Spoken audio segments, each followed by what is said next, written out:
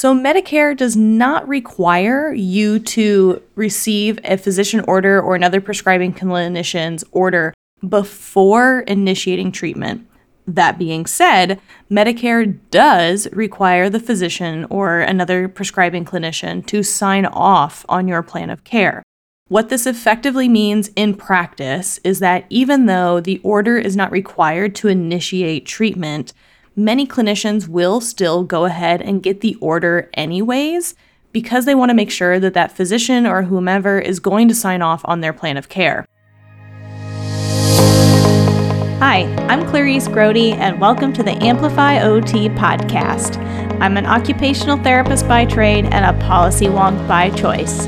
This podcast is here to help you survive and thrive in the U.S. healthcare system through a better understanding of policy, advocacy, and value-based care. So, let's dive in.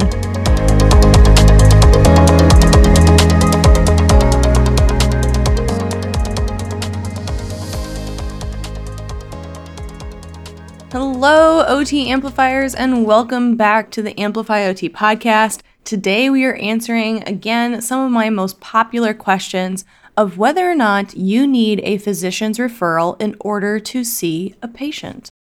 Now, in practice, majority of your patients most likely come with some sort of physician's order, whether it be from a nurse practitioner, a physician's assistant, or the physician themselves. Generally, this group of clinicians is described as a prescribing clinician. So especially if you work in like a post-acute care facility or a hospital, you generally aren't seeing a patient without some sort of prescription in order to see them, because that's what ordered the therapy in the first place, which triggered your referral. Where this is most commonly something that's brought up is in private practice or outpatient. So somewhere where the patient is coming directly to you and requesting services. Now, in discussing whether or not you need a physician's prescription in order to see a patient, there are actually two separate questions that are here that we have to consider. The first one is a state practice issue, so whether or not you have direct access, which is in your State Practice Act. The second consideration is whether or not the payer requires a physician's prescription in order to see that patient. So one of them is a scope of practice and licensing issue. The other one is a reimbursement issue. So for example, let's say you have a patient who comes to you, they want to utilize their health insurance coverage, they don't want to pay cash, and they want to see occupational therapy, but they don't have a physician's prescription. If you are working in a state that has direct access, you are allowed to see that patient without a physician's prescription. But if they want to use their insurance and the insurance requires an order in order to see them or to get reimbursed, then you do have to get that physician's order before you initiate that plan of care generally in order to get reimbursed. So this is an example of the time where your scope of practice is not limited by your State Practice Act, but because you want to utilize insurance, you are limited by their policies, which while they may not be a law, they are still a policy that you have to follow in order to get reimbursed. Just like that you have to sign your notes and fill out certain things on the documentation in order to get paid. It's an insurance policy that you have to follow if you want to get paid. So this is an example of where your scope of practice is not the issue, it's the policy of the insurance provider. Scenario number 2, you have a patient who comes to see you and they want to pay cash, but they don't have a physician's order, they haven't seen their physician first, and the physician confirmed that they need occupational therapy. You go to your State Practice Act and you look up to see whether or not you have direct access to that patient, meaning you don't need a physician's order. But in your Practice Act, it says that in order for a patient to receive occupational therapy services, they must first have a signed physician plan of care or physician order. In this case, you would not have direct access to that patient, so the patient must first get an order from their physician in order for you to initiate that evaluation. Now, some states allow you to see a patient for the evaluation before getting the order, so you can see them one time, so that way you don't have to completely turn them away, and that way you can kind of screen for whether or not it's an appropriate use of therapy. Others will put limits on it that you can't touch or see that patient at all until you have that physician's orders, and others are a little more broad, where maybe you can see them 10 times before you need that physician's order. So this is an example where, again, because the patient is paying cash, insurance isn't the problem. Now, when we talk about Medicare, that'll be a whole other set of considerations. But let's assume this isn't a Medicare patient. So they want to pay cash, but the thing that's limiting you here is that your scope of practice is limited by your State Practice Act, which is a state law, and not necessarily limited by the insurance policy for reimbursement. Now, unfortunately, I do not have a list of all the states that have direct access, and I've looked on AOTA's website, and so far I haven't found that list. That doesn't mean they don't have it somewhere and it's just not published, because sometimes they have lists of things that they just don't keep updated enough in order to publish them. So you could always reach out to AOTA State Affairs team. I also encourage you more likely to reach out to your state association. Now, keep in mind, some state associations and AOTA will not always respond to emails or be as thorough as they would be if you are a member. Now, I'm always a fan of being a member, so if you are not a member of your state association or AOTA, you should join. It's your investment in continuing to be an occupational therapy practitioner and also get answers to questions like this. But those are two places that you can look. So first, look at your State Practice Act. And if you are having trouble understanding your State Practice Act, I encourage you to reach out to your state association and or AOTA's State Affairs team. All of that being said, if you do have a lovely, convenient link to your State Practice Act and whether or not you have direct access in your state, I would so appreciate it if you would email it to me or DM it to me on Instagram or somewhere else, because I am putting together a list. I have an Excel document. It has exactly one state filled out because I just haven't had the time to dedicate it to that kind of project. So if you have that link and resource that is easily available, I would so love it if you would send it to me. It would really help create a wonderful resource for other practitioners like yourself and help us amplify occupational therapy by getting accurate information into the hands of others. Now, the reason some folks have difficulty understanding whether or not they have direct access is because their Practice Act doesn't say anything about whether or not they have direct access. This was the case in Missouri. There wasn't any language in our Practice Act that talked about whether or not we needed a prescription or didn't really clarify if we had direct access. So generally, if there isn't a policy stating that you need it, it is mostly assumed that you don't. So if your Practice Act doesn't specifically indicate that you need a physician's referral or something of that sort, then generally you have direct access to that patient. So here's a quick example of a state that in a way has direct access, but is still limited. So this is Washington State, and this is their duty to refer medical cases. And it reads, an occupational therapist shall, after evaluating a patient, and if the case is a medical one, usually meaning they have a medical issue, which most of our patients do, refer the case to a physician for appropriate medical direction if such direction is lacking. Treatment by an occupational therapist of such a medical case may take place only upon the referral of a physician, osteopathic physician, podiatric physician and surgeon, neuropath, chiropractor, PA, psychologist, optometrist, or advanced registered nurse practitioner licensed to practice in the state. So what does all that mean? It basically means that you have direct access for the first visit. And that is pretty common in most states, that you can see them for the initial visit. And if you determine that there is a medical reason for seeking occupational therapy services, which to be honest is probably majority of your cases, then you do have to get a physician involved and get a physician order to continue, or one of the other listed qualified professionals. So again, this is an example where the Practice Act is limiting the scope of practice of the occupational therapist in the state of Washington. Okay, when we get back after this quick break, we will talk about Medicare and whether or not they require a physician order. Are you ready to take your occupational therapy practice to the next level? Then look no further than the Amplify OT membership. You heard that right. Amplify OT has its very own membership program. This membership is designed to help occupational therapy practitioners just like you stay informed about the latest developments in Medicare and advocacy. You will have exclusive access to resources, webinars, the Mastering OT Policy and Medicare course, Q&A sessions, plus the ability to DM me your questions and get answers fast. But of course, that is not all. As a member, you'll be part of a community of like-minded occupational therapy practitioners who share their expertise and offer support.